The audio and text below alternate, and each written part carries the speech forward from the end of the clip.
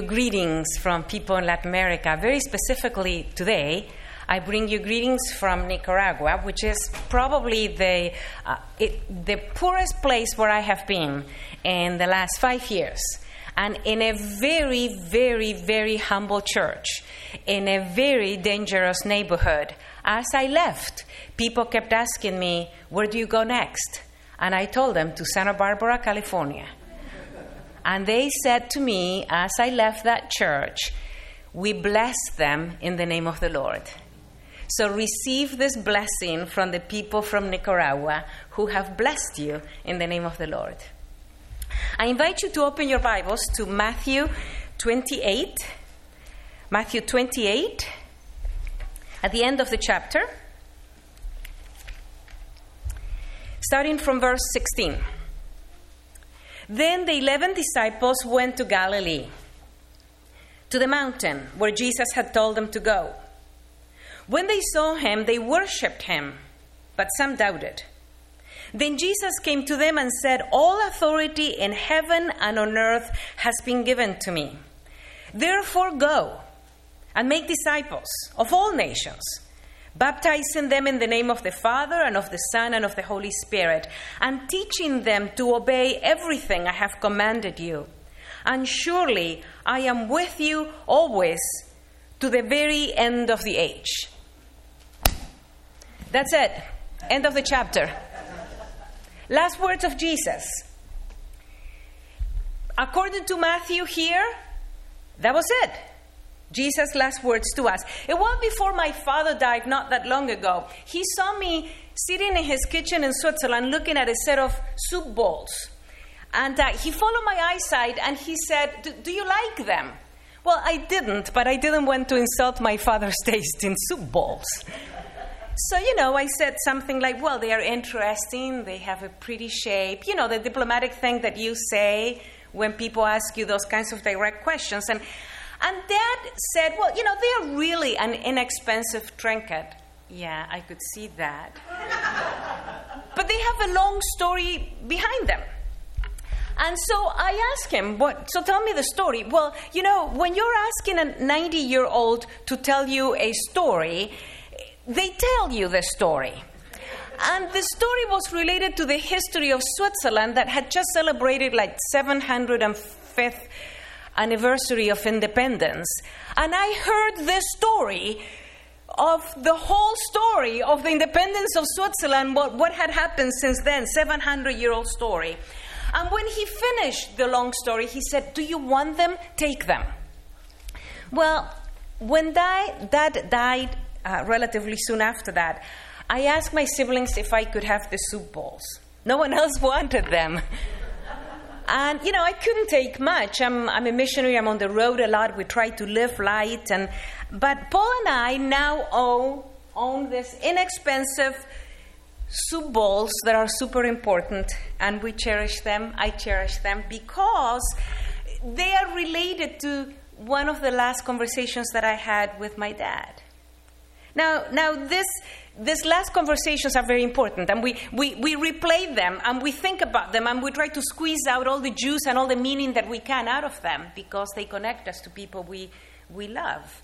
But this is not just for a woman who lost her dad. I think that every teenage girl remembers and can quote word by word what happened in school on Friday. And the boy looked at me, and then he took a deep breath, and then his eyebrow went up. And then he said, hello. Our scripture today is Jesus' last conversation with his disciples, and we call it the Great Commission. It's the final message from Jesus to his church. Jesus had just risen from the dead. He had been killed. The people who had killed Jesus were now after Jesus' followers. And that brings us to this moment in the story when Jesus is having this last conversation.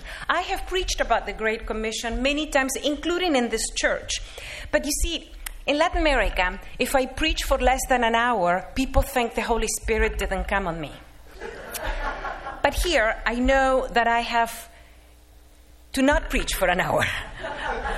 And so when I have preached in the past about the Great Commission, I have tended to move too fast to verse 19, where it calls us to go, and sort of skipped over verses 16 and 17. But today I want to linger a little bit there on verse 16. So if you close your Bible, open it again, Matthew 28:16. Verse 16, but the 11 disciples went to Galilee, to the mountain where Jesus had told them to go, the mountain which Jesus had designated. The mountain in the Bible is often used to reference a meeting with God, a place where people met with God. The mountain is often the place of a deep encounter with the Holy One. Remember Moses in the mountain. Remember the Mount of Transfiguration, an incredible mountaintop experience that some disciples had with Jesus. And then there was, of course, the Sermon on the Mount, where the disciples learned what it looked like to be and to behave and to act and to live like a mature follower of Jesus Christ. And so here in this mountain, Jesus gives the disciples the Great Commission, and he says, go, go. It seems to me that part of the message here is that if you want to stay on a spiritual mountaintop with God, if you want to be in deep relationship with Him, if you want to enjoy that multi-layer relationship with Him, you have to go. You have to go. I don't think I'm reading too much into this passage. It seems to me that Jesus is saying that if you cherish a deep experience with God, if you cherish that mountaintop experience, then you must become involved in that Great Commission, and you need to go. I think that Jesus is telling us in this passage that it is in the going that you stay in that mountaintop of deep, mysterious, rich relationship with God.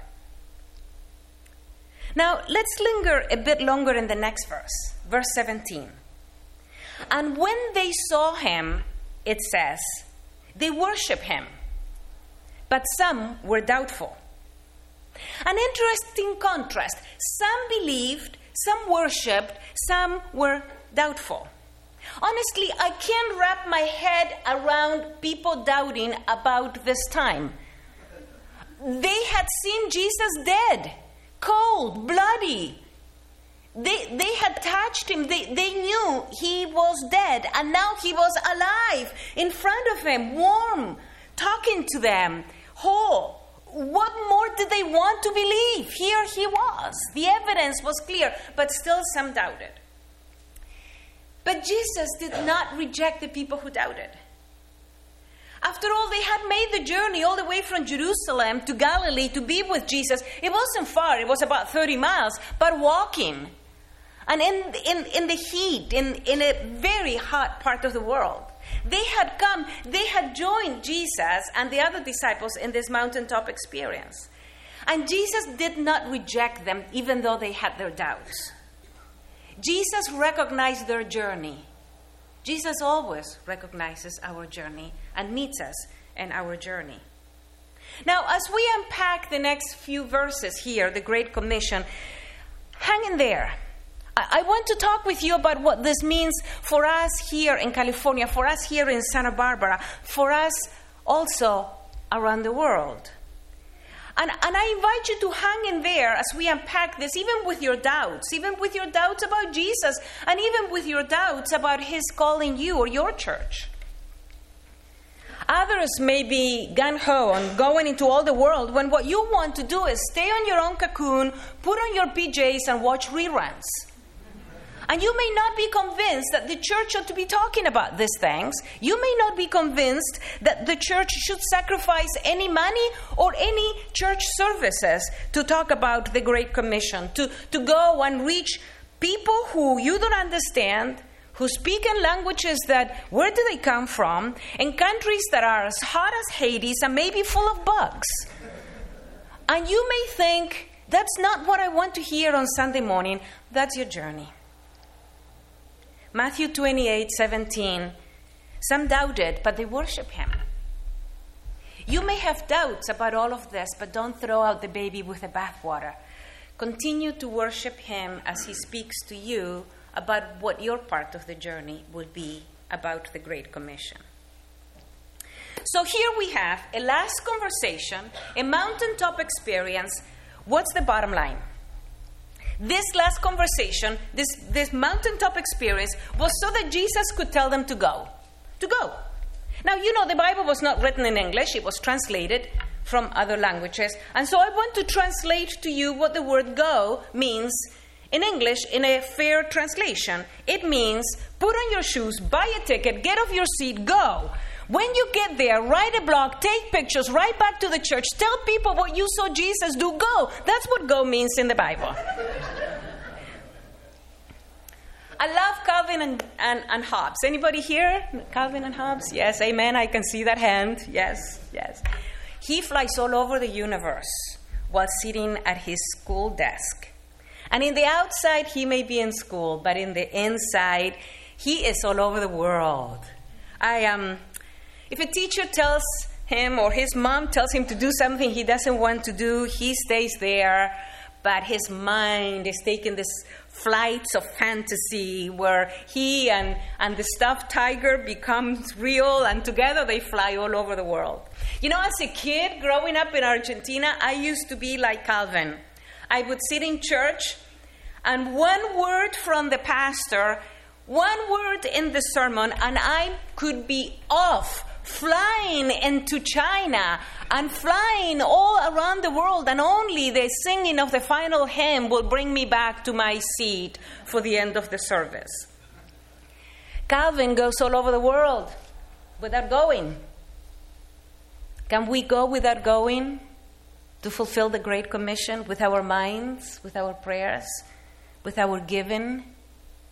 I know that there are people in this church that have gone without going because you have prayed for me, because you have told me, and because I have seen the answer to your prayers many times to your very specific prayers.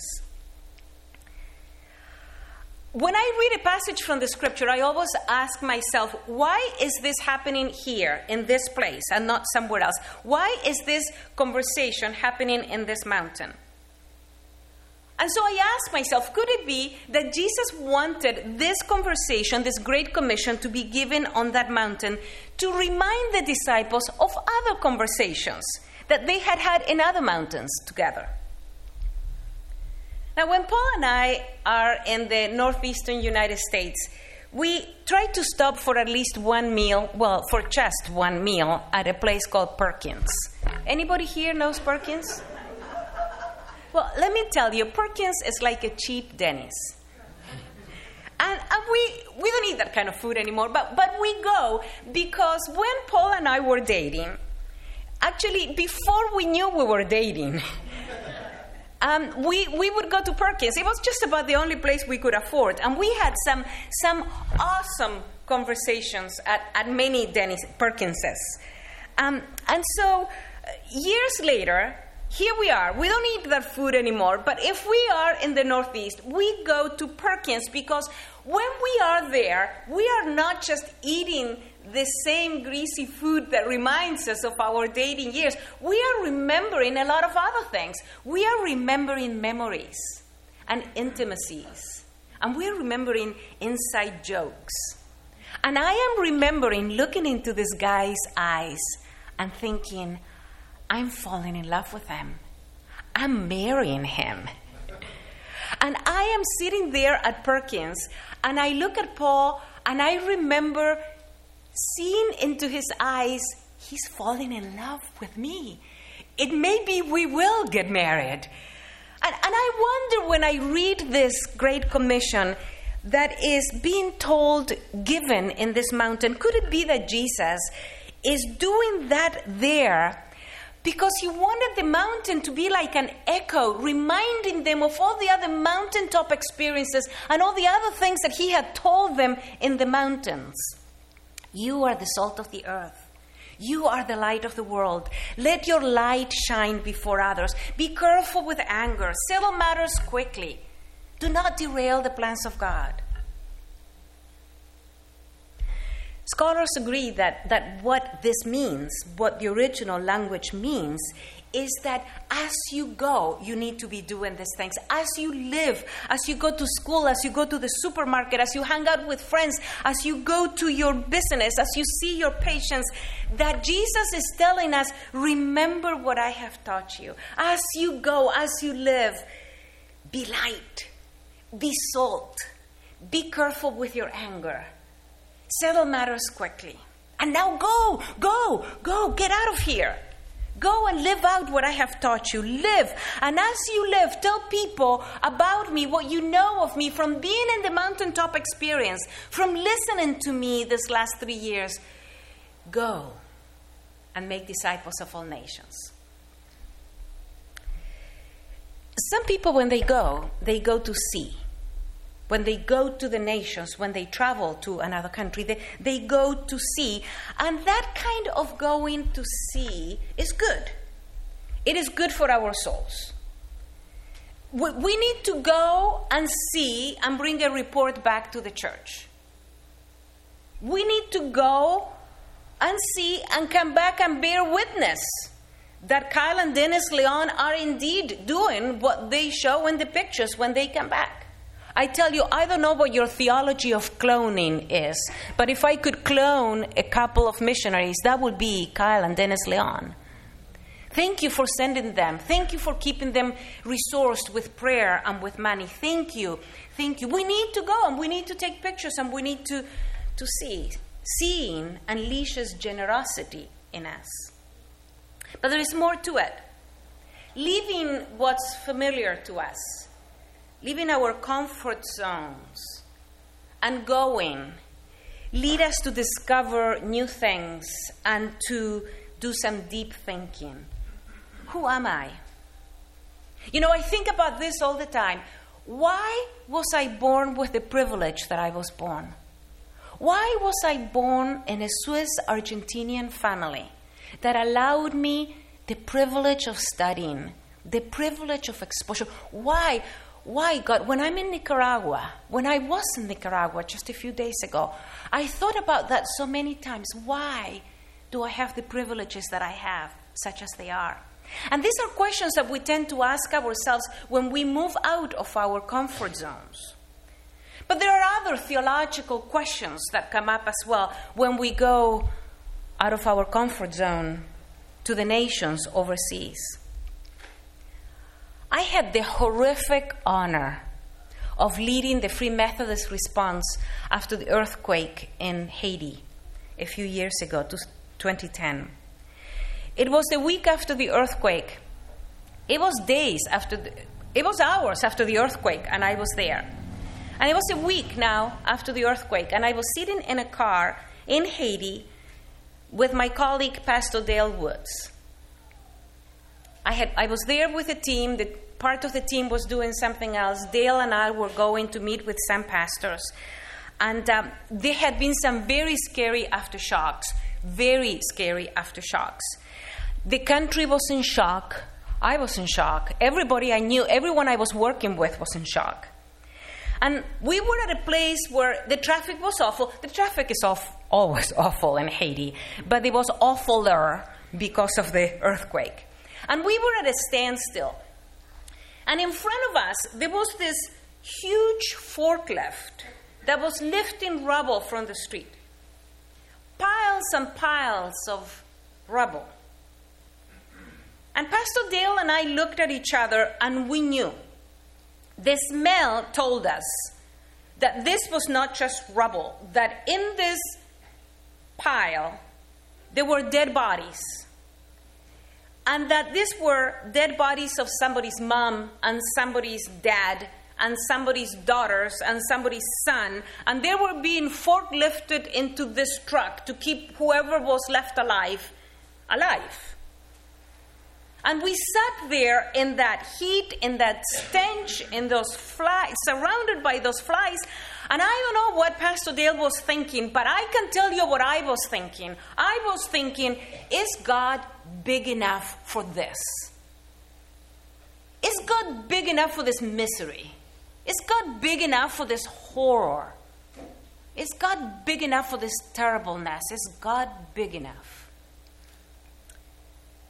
You see, leaving your comfort zone can lead us to ask questions and to go deeply in theological searching. What do I believe? What do I really believe? It can also lead us to seeing our culture as an outsider, and it can lead us to good discoveries that are good for our souls.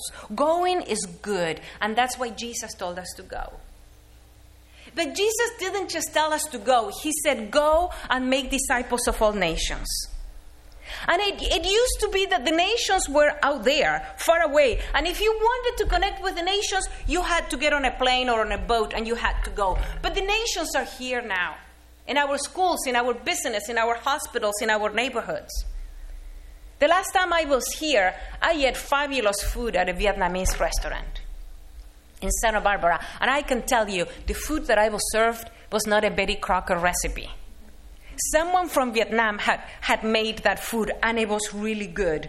And we were the only people in that restaurant who were speaking English to each other. Actually, we were speaking Spanish to each other. Everybody else was speaking Vietnamese. The world is here. The world is around us. The world is in beautiful California. And it is such a divisive political issue. And we can talk about it until we are blue in the face. But the reality is that we are here. Estamos aquí. And I'm so grateful that when I came to the United States from Switzerland as a college student, that God put Joni Lawton in my path.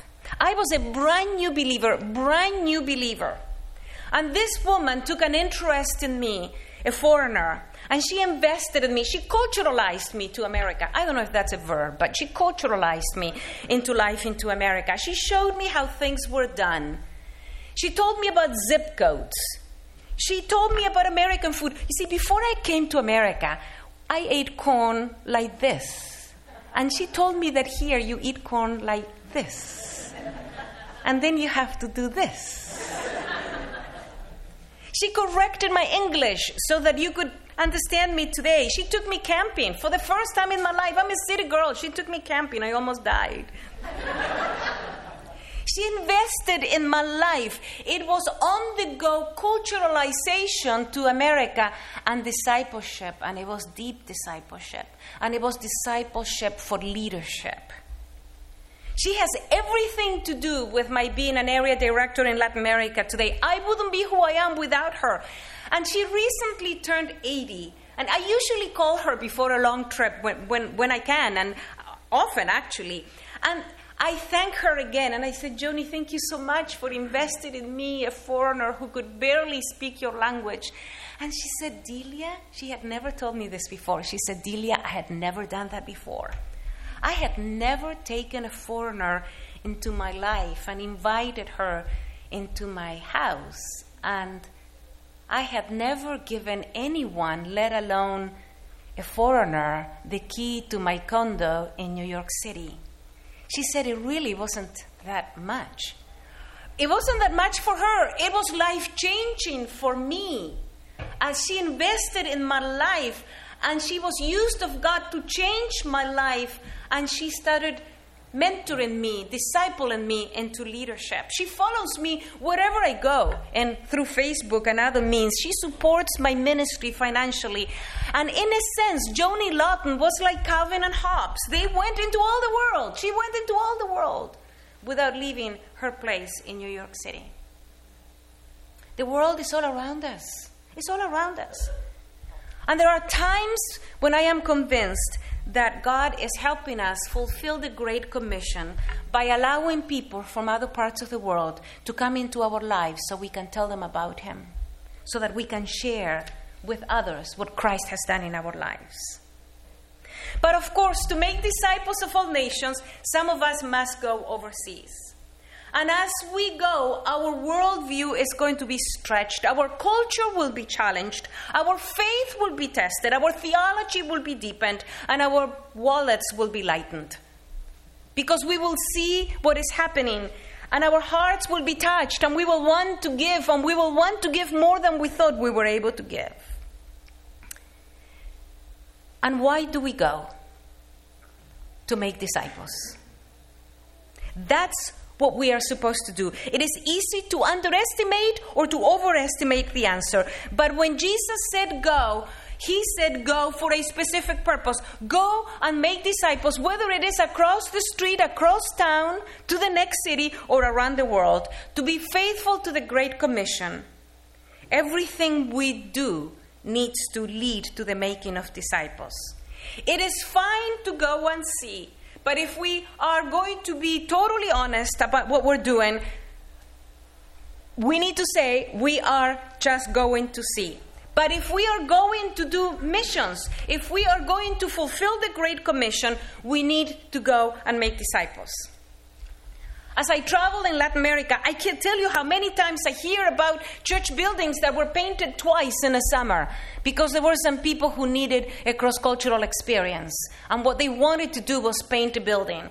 When I read the Great Commission, it didn't say go into all the world and paint buildings. It said go into all the world and make disciples and lead people to Jesus and teach them what I have obeyed you and baptize them and welcome them into eternal life with Jesus and with believers from around the world. The last words of Jesus. Go. Go into all the world and make disciples. I'm not talking about gaining numbers. Although, let me tell you about numbers. There is a sign right in the foyer of your church. And I am thrilled to tell you that right now the Free Methodist Church in Latin America is larger than the Free Methodist Church in the United States, the United Kingdom, and Europe combined. Praise God. It is the work of people who have gone before us, who have shared the gospel of Jesus Christ, who are making disciples. We are not about making disciples for the sake of numbers. We are about making disciples because it changes everything once that people give their lives to the Lord Jesus Christ. And how on earth are you going to do that if you don't speak the language? You connect with people like the Leons, like Kyle and Dennis. We connect with people that we have on the ground, on the different countries, who are helping create truly synergetic alliances where everybody benefits. The church that sends, the people who receive. It is amazing what is happening these days. I think that when the history of the church is written about what is happening right now, you will see that God is raising up partnerships like never before, coalitions, networks, movements. That is happening all around the world. It is happening all over Latin America, where Christians are discovering how amazing it is that disciples can be made when Christians work together and they don't care who gets the public applause or whose church gets fuller. Realistically, it is not comfortable to serve people like that when we don't have to. But that is the way of Christ. And I tell you this, if we are going to make ourselves uncomfortable and going, we must not waste our uncomfortability with anything but offering life and making disciples and announcing the good news of the kingdom of God and cooperating with God's plan to reach the world for Him. So here are the last words of Jesus. Go. Go. People from Santa Barbara Free Methodist Church. These are the words of Jesus for you. Go. Go in your minds. Go in your hearts. Go in your giving. Go in your prayers.